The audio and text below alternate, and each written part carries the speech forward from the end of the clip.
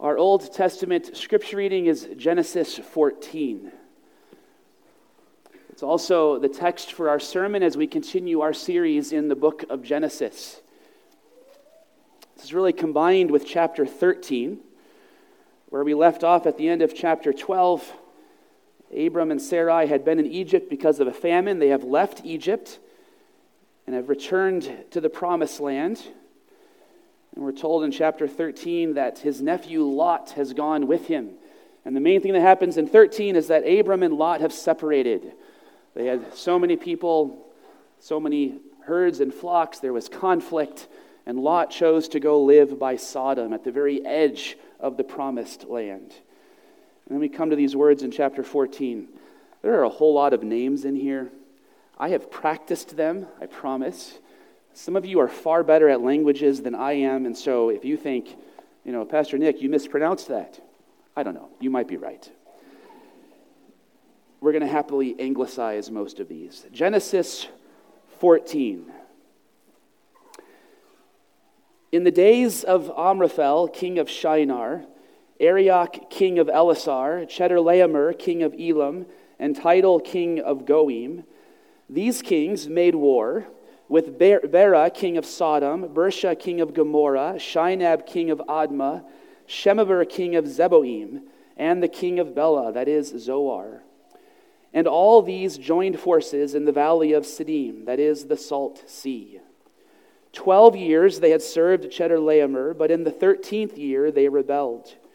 In the 14th year, Chedorlaomer and the kings who were with him came and defeated the Rephaim in Ashtaroth Karnaim, the Zuzim in Ham, the Emim in Shava Kirathaim, and the Horites in the hill country of Seir, as far as El Paran on the border of the wilderness. Then they turned back and came to En Mishpat, that is Kadesh, and defeated all the country of the Amalekites and also the Amorites who were dwelling in Hazazon Tamar. Then the king of Sodom, the king of Gomorrah, the king of Admah, the king of Zeboim, and the king of Bela, that is Zoar, went out. And they joined battle in the valley of Siddim, with Chedorlaomer, king of Elam, Tidal, king of Goim, Amraphel, king of Shinar, and Arioch, king of Elasar, 4 kings against 5. Now the valley of Siddim was full of bitumen pits, and as the kings of Sodom and Gomorrah fled, some fell into them, and the rest fled to the hill country. So the enemy took all the possessions of Sodom and Gomorrah and all their provisions and went their way. They also took Lot, the son of Abram's brother, who was dwelling in Sodom, and his possessions and went their way. Then one who had escaped came and told Abram the Hebrew, who was living by the oaks of Mamre, the Amorite, brother of Eshcol and of Aner. These were allies of Abram. When Abram heard that his kinsmen had been taken captive, he led forth his trained men born in his house, 318 of them, and went in pursuit as far as Dan. And he divided his forces against them by night, he and his servants, and defeated them and pursued them to Hobah north of Damascus.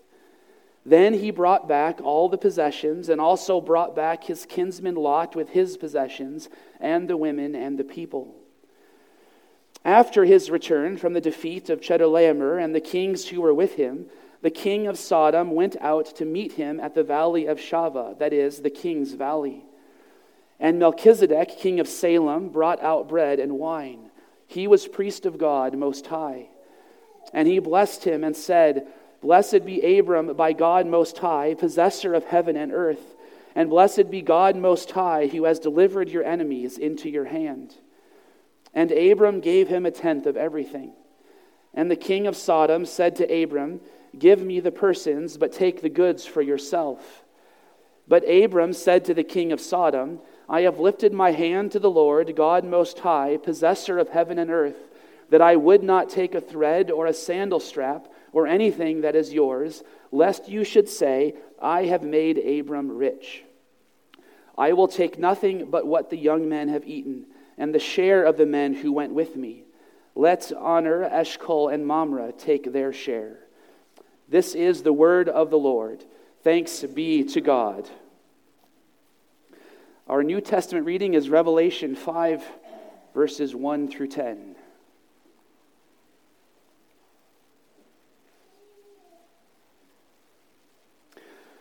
One of the keys to reading Genesis is remembering that it is part of a much bigger story of the Bible, a story that heads toward the book of Revelation.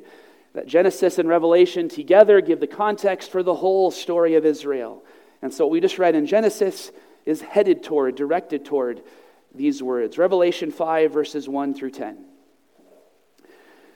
Then I saw in the right hand of him who is seated on the throne a scroll written within and on the back, sealed with 7 seals. And I saw a mighty angel proclaiming with a loud voice, "Who is worthy to open the scroll and break its seals?" And no one in heaven or on earth or under the earth was able to open the scroll or to look into it. And I began to weep loudly because no one was found worthy to open the scroll or to look into it. And one of the elders said to me, "Weep no more. Behold, the Lion of the tribe of Judah, the Root of David, has conquered, so that he can open the scroll and its 7 seals." And between the throne and the 4 living creatures and among the elders I saw a lamb standing as though it had been slain, with 7 horns and with 7 eyes, which are the 7 spirits of God sent out into all the earth. And he went and took the scroll from the right hand of him who was seated on the throne.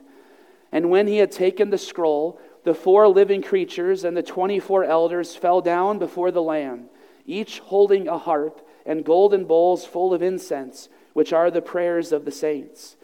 And they sang a new song, saying, "Worthy are you to take the scroll and to open its seals.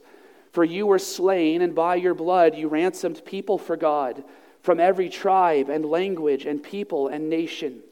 And you have made them a kingdom and priests to our God, and they shall reign on the earth." This is the word of the Lord. Thanks be to God. Let us pray.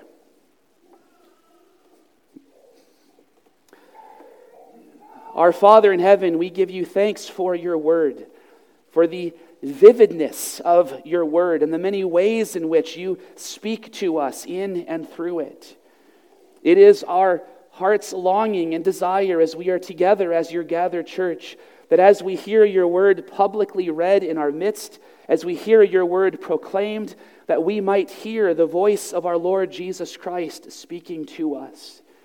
You have promised us that your word is powerful and effective, and yet we humbly acknowledge that it is not powerful because of our ability, our efforts. It is powerful as a free and sovereign gift as your Holy Spirit works among us. We pray then for your Holy Spirit's presence so that we might hear you speaking to us through your word. For we pray in Jesus' name, amen.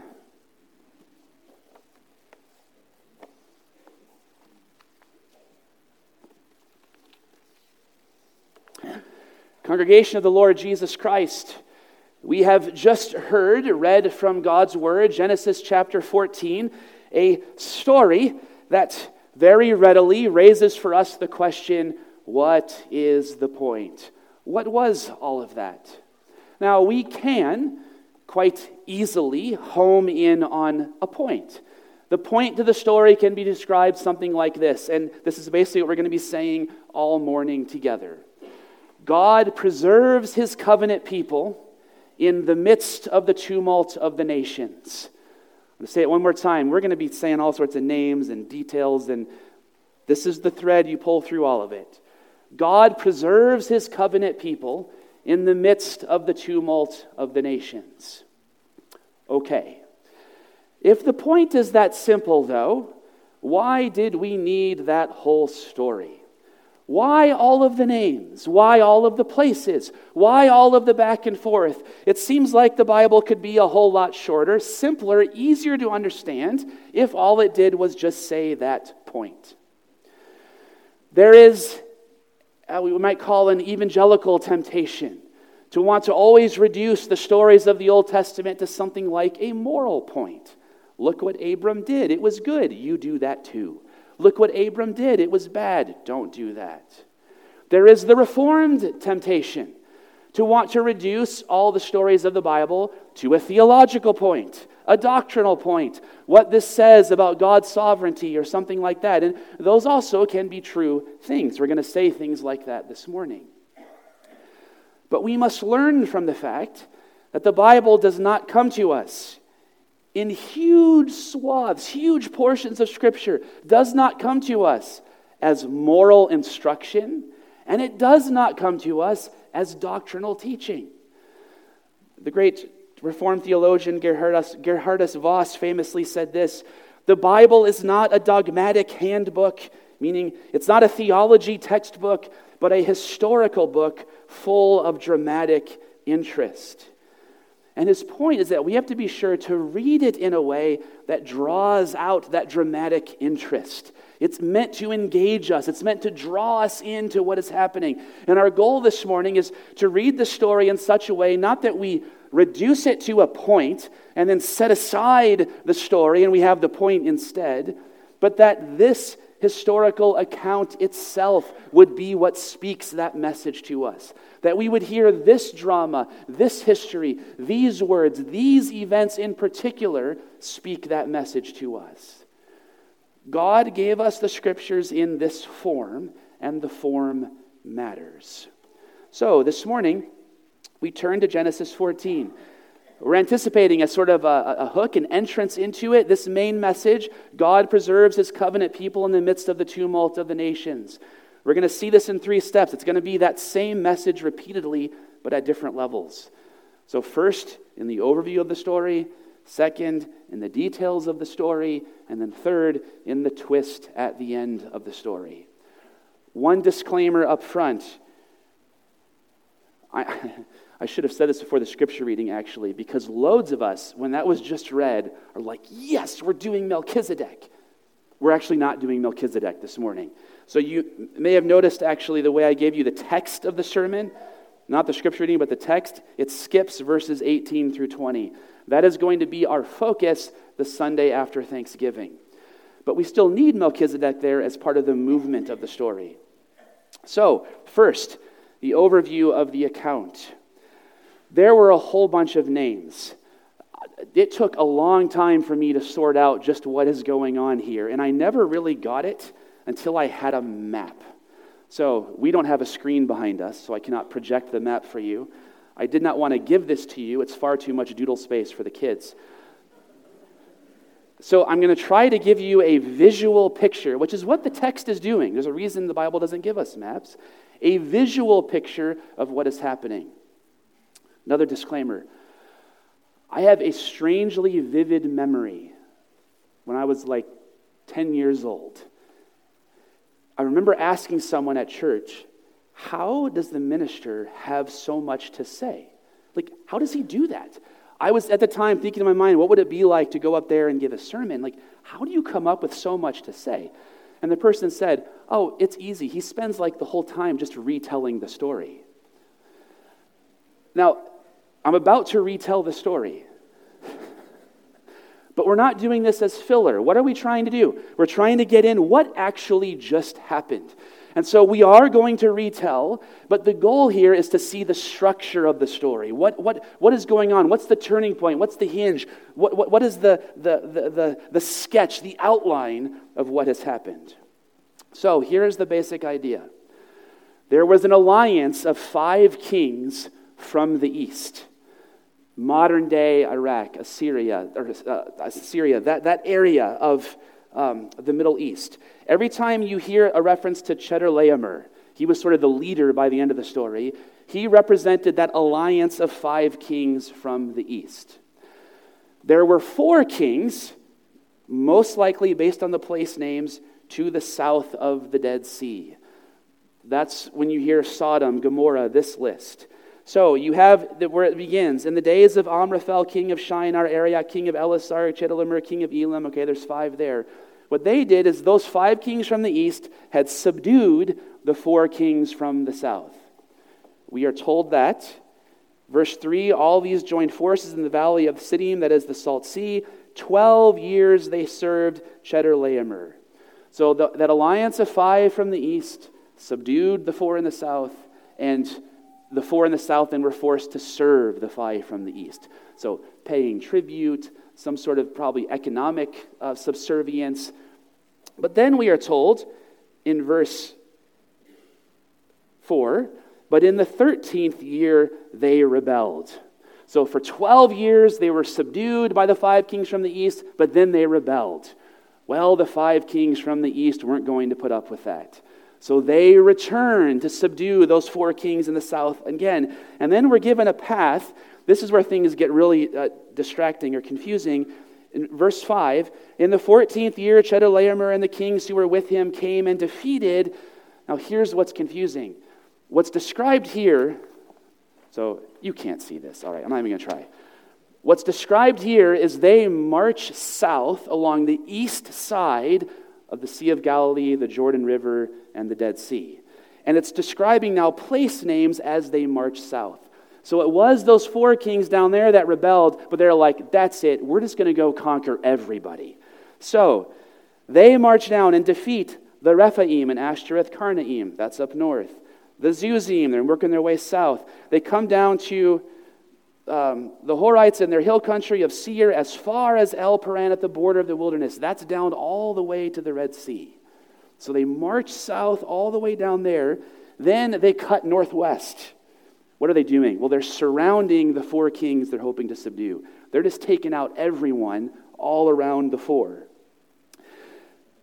Then, having been surrounded, verse 8, the king of Sodom, the king of Gomorrah, the king of Admah, the king of Zeboim, and the king of Bela, that is Zoar, went out.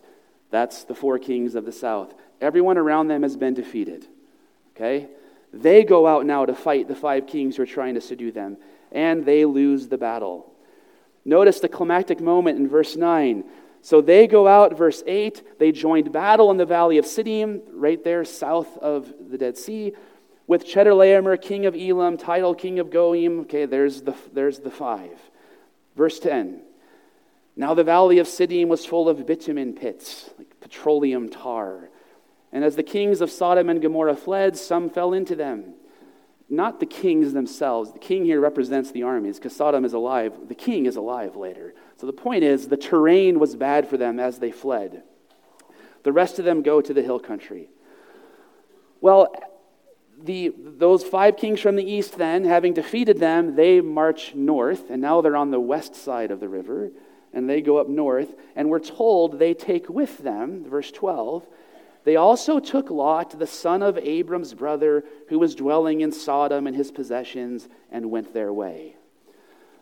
They're fleeing north then, going back, presumably, to head back home to the east.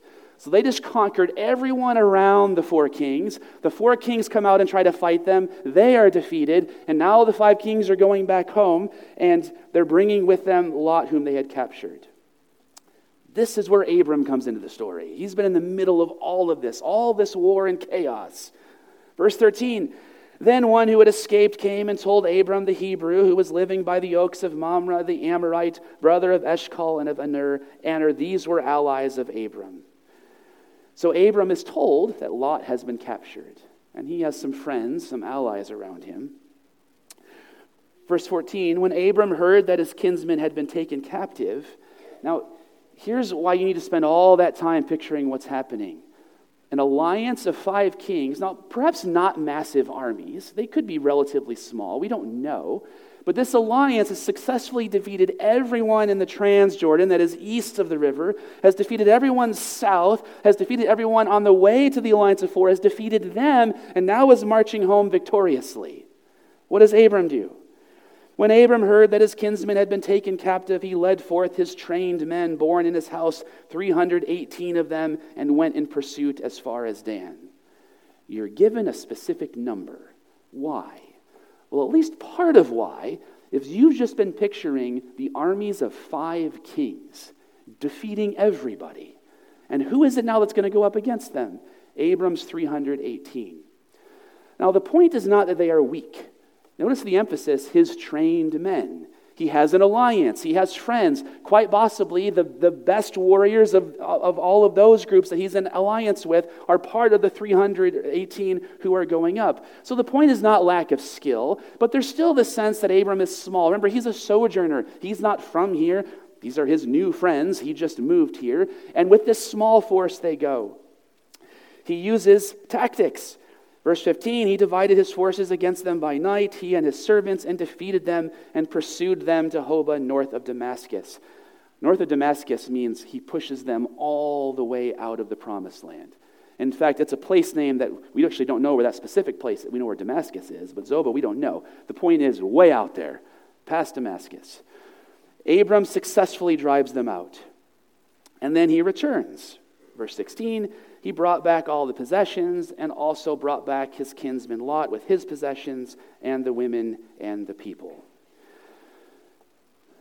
Abram's 3:18, using whatever military tactics of dividing by night, are able to defeat the 5 kings and drive them out of the land.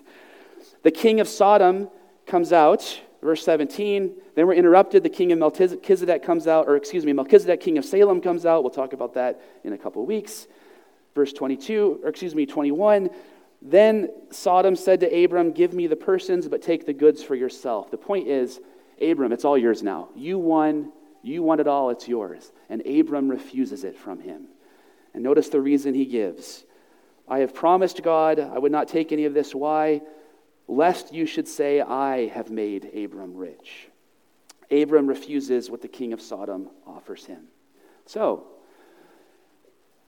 what did we say the point was? I hope you hear the point a little bit differently in terms of the drama that was just portrayed. God preserved his covenant people in the midst of the tumult of the nations. What is the story? Abram was told, go down, this is the land I'm going to give you. And he goes into the land and he is surrounded by chaos. He is surrounded by war and death and bloodshed and violence. The horror of the wars that is happening, all of these cities being conquered, people being taken off as hostages, carted off to a foreign land, all of this should give us the sense of horrific drama. And that Abram, having been given all of these promises, is nevertheless seemingly small and weak in the midst of all of this tumult. And what does God do? What is the point that Melchizedek says? Blessed be God Most High, who's delivered your enemies into your hand. What is the point Abram says? King of Sodom, you have not made me rich. It is God alone who is doing this. Is that Abram, caught up in the midst of all of that war, all of that bloodshed, all of that terror, is protected, is preserved. Well, brothers and sisters, this message stands here at the beginning of the story of God's covenant people. The beginning of the story of the call of Abram. And this story stands as a message of who God is and what God does and who his people are for their entire history until today. God subdues the nations to preserve his people. This is ultimately a promise of what God would do in our Lord Jesus Christ.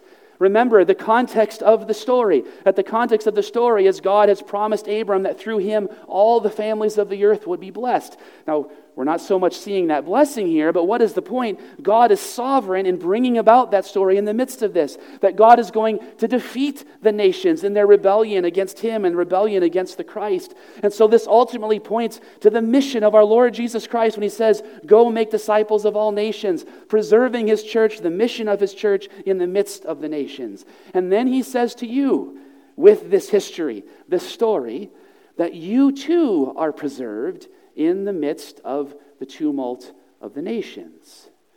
That God's people, as Revelation makes very clear, will always be surrounded until Christ returns.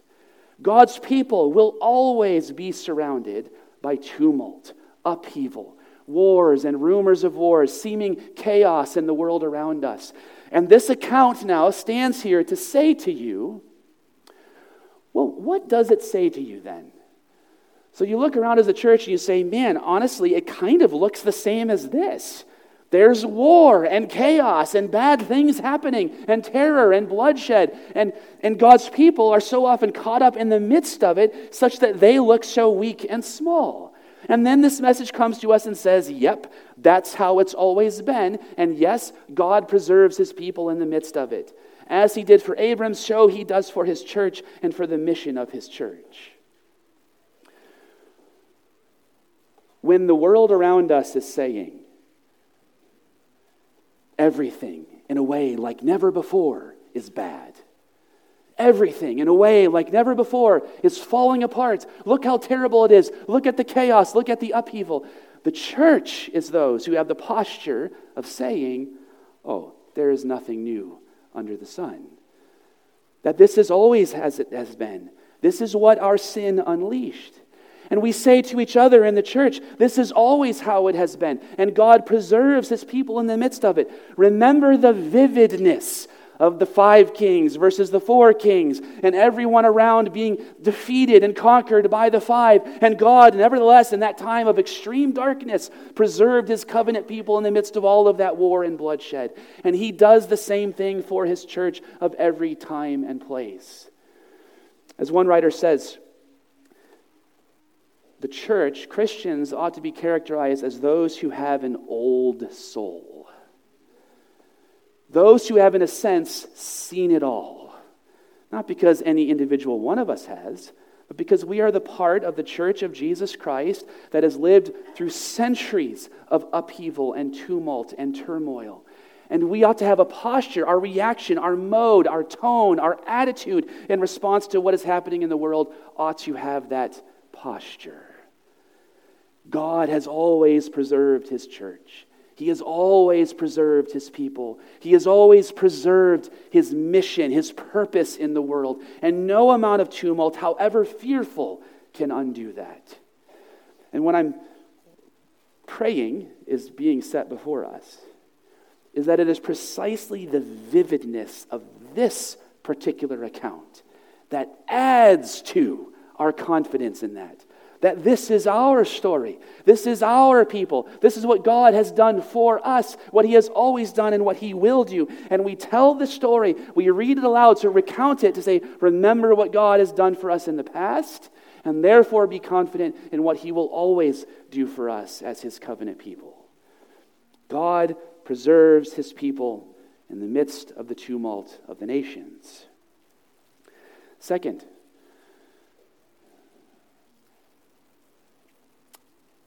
a little deeper into the details. There were a lot of names. Okay, I was in some ways dreading having to read these and then dealing with, those of you who are going to be telling me which ones I pronounced wrong. I was dreading this. Loads of names. Why?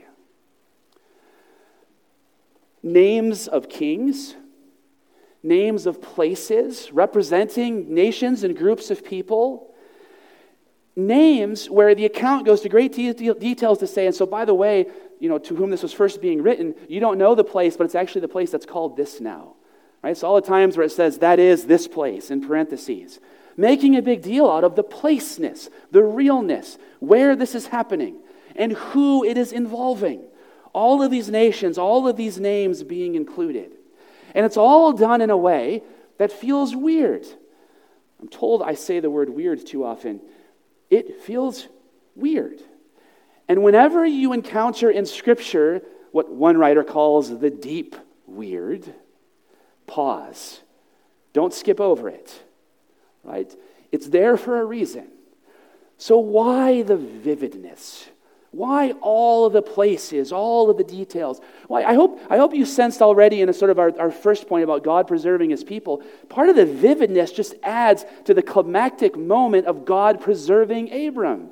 It was emphasizing the power, the effectiveness of what the 5 kings from the east were doing, and that builds up to the point where then God preserves and protects Abram, and Abram is successful. All of that is true. There's another thing the details do. All the names, is it tells you that all of those names, all of those details, all of those nations, all of those places are the arena, the place in which God is doing what he is doing. That all of those nations, the real world surrounding Abram, is the arena in which God is acting. And there's something about the vividness of all that says, look, what God does in Abram with his covenant people is not just off in the spiritual realm, That what God is doing is not just about, one day he's going to zap you out of earth to heaven instead and reject all of this. That all of these details are saying it's this stuff that matters. This earthy place, these places, these people, these nations matter in what God is doing. Now, theologically, that tells us something, that God is sovereign over all of this. That these nations, these kings are within the story. They are not alien to, separate from what God is doing. They are within what God is doing. But it's more than that. What were we just told at the beginning of the story of Abram? Through you, all the nations of the earth will be blessed. Remember what we emphasized, that when chapter 12 began, what chapters came before that? Obviously, 1 through 11. And what were 1 through 11 about? All the nations, all the world. Abram was chosen from within all those nations for the sake of all of those nations. That all of these details, these place names, are preaching to us, announcing to us that this is the world God cares about. This is the world God's actions are happening in, and it's ultimately for the sake of that world. I say, I don't know. Weren't these all just Israel's enemies? Some of these that were mentioned are going to be the bad guys in the future of the story of Israel. See, there were hints of blessing. The king of Sodom, for example, benefited from this. His people were rescued. Melchizedek, he receives blessing in all of this, and his blessing, Abram, he was told he would be blessed if he did that. So we see examples of blessing. But even the enemies were those whom Israel was meant to view as ultimately being the goal of what God was doing. God chose Abram from among all of those nations, ultimately for the sake of all of those nations, including their enemies. Later, when Israel would go into exile, God would tell Israel that even those nations who had subdued them, who had conquered them, who were part of their suffering throughout their history, were the goal of who God was going to be rescuing. One example, Isaiah 19, verses 23 through 25. In that day there will be a highway from Egypt to Assyria, and Assyria will come into Egypt, and Egypt into Assyria. Now, Egypt to Assyria, this is the whole span of this whole geography that was just described in this story. All the enemies, all the danger, all the nations are encompassed by that. In that day, Israel will be the third with Egypt and Assyria, a blessing in the midst of the earth, whom the Lord of hosts has blessed, saying, Blessed be Egypt, my people, and Assyria, the work of my hands, and Israel, my inheritance. Isaiah says, the day is coming, Israel, when all of those nations that you are in the midst of, the goal is that they would be included with you, and you would be as a third with them. As in, they all have equal portions, Jews and Gentiles, Israel and the nations, together as the one covenant people of God. And notice the vividness, the forcefulness of this language. Blessed be Egypt, my people, Assyria, the work of my hands, and Israel, my inheritance. Genesis 14 describes all of those nations anticipating that day, anticipating that Abram, caught up in the midst of them, was there for the sake of them. And God's plan all along was that through our Lord Jesus Christ, the true son of Abram, all of these nations would be rescued. Brothers and sisters, the very naming of all those names is the announcement of God's grace, who God is, his intention, his purpose for the world, that he always had in view the nations. Now, what does that say to you right now? It says a lot of things. It says this is the mission of the church. How much more is this not the case today? Having heard the announcement, go and make disciples of all nations, that we ought to relate to the nations, we ought to relate to the community, to those outside the church as being the reason we are here. They are not the bad guys who are the problem. They are the whole point. That God places his people in the midst of the world for the sake of the world, and that has always been the case. By all means, hear that as a challenge. But actually, rewind in the story, though. This is why you are here. Because God always had you as the nations in view. At this point in the story, My ancestors in Northern Europe hadn't even started worshiping trees yet. And they were then one day going to be rescued from that worship of trees, precisely because this was always God's intention. And here we are gathered from the nations as those whom God has rescued because of this being his plan and purpose. Or perhaps what you need even more than that. This is God's heart, God's character, God's nature, the very who God is being displayed, being announced. Abram, through you, all the nations will be blessed. All. God's goal has always been, and all, the bigness of his grace. Make disciples of all nations, reconciling all things to himself. For God so loved a small handful of people that he's going to, rescue while the rest of the world goes down. For God so loved the world that he sent his son. That the whole story, in drawing all these names, all these places, I don't want to read them again, but you remember how it felt. All those names and places drawn into it, the story includes them because God is going to rescue them, and that's his heart for you. I've warned you many times how easy it is to turn the doctrines of grace, the sovereignty of God in salvation, to turn the doctrines of grace into the doctrines of God's stinginess.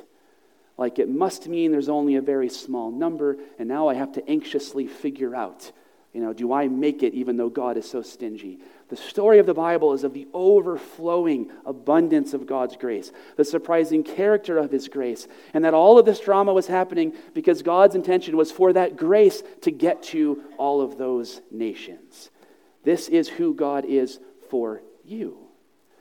So when you personally have the doubts, the fears, the wondering, whether it be because of difficult providence, your own sinful heart, you must begin and end, and all throughout, right here. His grace, his promises, his love, his mercy, it being overflowing and abundant. And he says to you, simply look to him in faith. Third and finally, the twist at the end of the story. Beginning at verse 17, after his return from the defeat of Chedorlaomer and the kings who were with him, doesn't that sound so cool? Abram. So by the way, we could say, on the one hand, we must say, the wars described in this are absolutely horrific. Okay? What would it be like to be in a village, a town, and be conquered, and people carted off? Right? It's horror. But we also must say, there's a heroicness to what Abram does. There is a victory that is exciting. There is even a kind of goodness to the wielding of the sword because of the curse, because of the darkness of the world, to what Abram did, what he and his allies did. There is a goodness to what they did in rescuing. And we must say both things. The horror of war, and all that being the arena in which God's grace is functioning right here, but also the excitingness, the heroicness, the fun of the story, that Abram goes and defeats all of those kings and rescues those who were taken. So Abram comes back from the defeat victoriously. Verse 17, the king of Sodom went out to meet him at the valley of Shaveh, that is in the king's valley. So the king of Sodom comes out to meet him, and some people complain in the writing of the story, now we talk about Melchizedek. Well, where'd the king of Sodom go? And then the king of Sodom comes back again in verse 21. So here's why it goes this way. Verse 17, Sodom comes out, and the writer is like, okay, look, you need to realize just how not cool Sodom is being right now. Like, it's not good, the way he talks to Abram, and you need to hear it as being not good. So let me illustrate to you how we know it's not good. Look what Melchizedek does. He brings out bread and wine. He celebrates what Abram has done. There's an expression of gratitude, an expression of appreciation, of celebration. He announces blessing. He blesses God because of Abram. He blesses Abram. This is how you should be reacting to what God just did through Abram. Now, let's go back to Sodom, the narrator says. Okay, verse 21. And the king of Sodom said to Abram, give me the persons, but take the goods for yourself. The point in the drama is that he's being surly. He's being disrespectful to Abram. He's like, just you keep the stuff, I'll take the persons. Okay, well, that's alluding to what's going to be happening in the story. We know Sodom does not have a good future as the story goes on. It's being alluded to there. Verse 22, but Abram said to the king of Sodom, I have lifted my hand to the Lord, God Most High, possessor of heaven and earth, that I would not take a thread or a sandal strap or anything that is yours, lest you should say, I have made Abram rich. I will take nothing but what the young men have eaten and the share of the men who went with me. Let Aner, Eshcol, and Mamre take their share. He refuses to keep the spoils of victory. Abram has just, in effect, conquered at least a large part of the promised land. He could easily have concluded, you're right, this is all mine. Look what military power and alliances and working with Sodom just got me. God, you promised me the land. Look, I have all of this now. And he turns it down. Now, isn't this fascinating? This is what God had promised he would have. And yet he says, no, lest you say, I have made Abram rich. One writer says this, Abraham has been made rich by the power of the promise. He does not take and eat the fruit of war. By refusing, Abraham remains outside the economy of gift and tribute that links lord to vassal. He remains indifferent to the social practices that define power and position.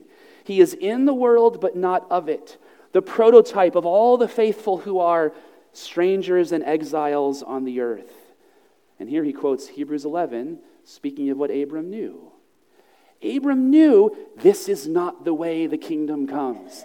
Abram knew this is not the way I receive what God has promised. That this whole story is driven by the word of promise, not by Abram's military ability, political skill. None of those things are the way the promise is fulfilled. Now remember, all of those things are portrayed as good. Abram's alliance here is not a problem. The military victory is something to be, in some ways, enjoyed, celebrated. Those things are good, but they are not the way Abram receives what was promised. Brothers and sisters, this hasn't changed. Hebrews 11 tells us that the faith of Abram is our faith. It is the model of our faith. It is the promise of our faith. It is the faith that we are invited to enter into as the nations of the world. And it is a faith that knew from the beginning it was never about the land. It was about the whole world, about the new creation to come, about a heavenly city, so that Abram knew he was a stranger in exile, even at that moment of having seemingly conquered the land that God promised him. He knew. As David would later say in Psalm 39, I am a sojourner, a guest with you, like all my fathers before me. They knew that the world as it is now, this side of the new creation, is not as it will one day be. It is not their home, their place of settledness, and that the power of this world, whether it be military or cultural or political, is not what the church grasps after to make things happen. It is not how the kingdom comes into the world. Abram's faith is our faith. Abram here says to us, remember who you are. Remember who you belong to. Remember where your identity is. That you are united to Christ, seated in the heavenly places, awaiting the day when heaven and earth will be joined together. The city not made with hands coming down from heaven, the heavenly Jerusalem, that God's presence filling the new creation. That is what you are defined by, characterized by, and living toward. And now you see how that connects with everything we've been saying thus far. And so we are preserved in the midst of the tumult of the nations, but not grasping after the powers of the nations as the way we are preserved. It is God who does it by his grace. And we are preserved in the midst of that tumult for the sake of the nations. They are not the bad guys. They are fellow human beings being rescued by the gospel of Jesus Christ. And we live in the midst of that for the sake of that. This is one of the most important reasons, even as we must say, and I hope I emphasized it enough, the horror of the war is described here and what it would have been like to live in the midst of them. We must say that and be clear. But we also are meant to enjoy the heroicness of Abram's victory, because it is a promise of the victory of our Lord Jesus Christ, the one who would be in the midst of the tumult of the nations. The great Roman Empire itself would put him to death, and it was precisely through that death on the cross that he would then conquer the nations for the sake of the nations. And that victory of Christ over sin and death and hell, you also are meant to enjoy. It's meant to strengthen, to encourage, to embolden. And so the account of Abram, what happens here, is an account meant to add to that, to add color to that, vividness to that what God did through Abram, he has done so much more through our Lord Jesus Christ. And so much more, the church is safe and secure, and God's mission will be victorious because Christ was victorious in precisely this way. Israel thought of the nations as being like a roaring sea. They were they were in danger of being consumed by. Psalm 46, right? Though the sea roars, it's threatening, it's dangerous. God tells us in the book of Revelation that in heaven, which defines the world right now, there is a sea, but it is like glass. Brothers and sisters, that is who you are. In terms of God's view of the world, in terms of what is ultimately happening, the sea has been calmed, and the kingdom of our Lord Jesus Christ is forever. In the name of the Father, and of the Son, and of the Holy Spirit, amen. Let us pray. Our Father in heaven, we ask you to make us confident in the victory of our Lord Jesus Christ. Make us confident in your grace and love for us as your creatures and as your people in him. And help us then to live with peace, with faithfulness, with calm in the midst of the tumult of the nations. For we pray in Jesus' name, amen.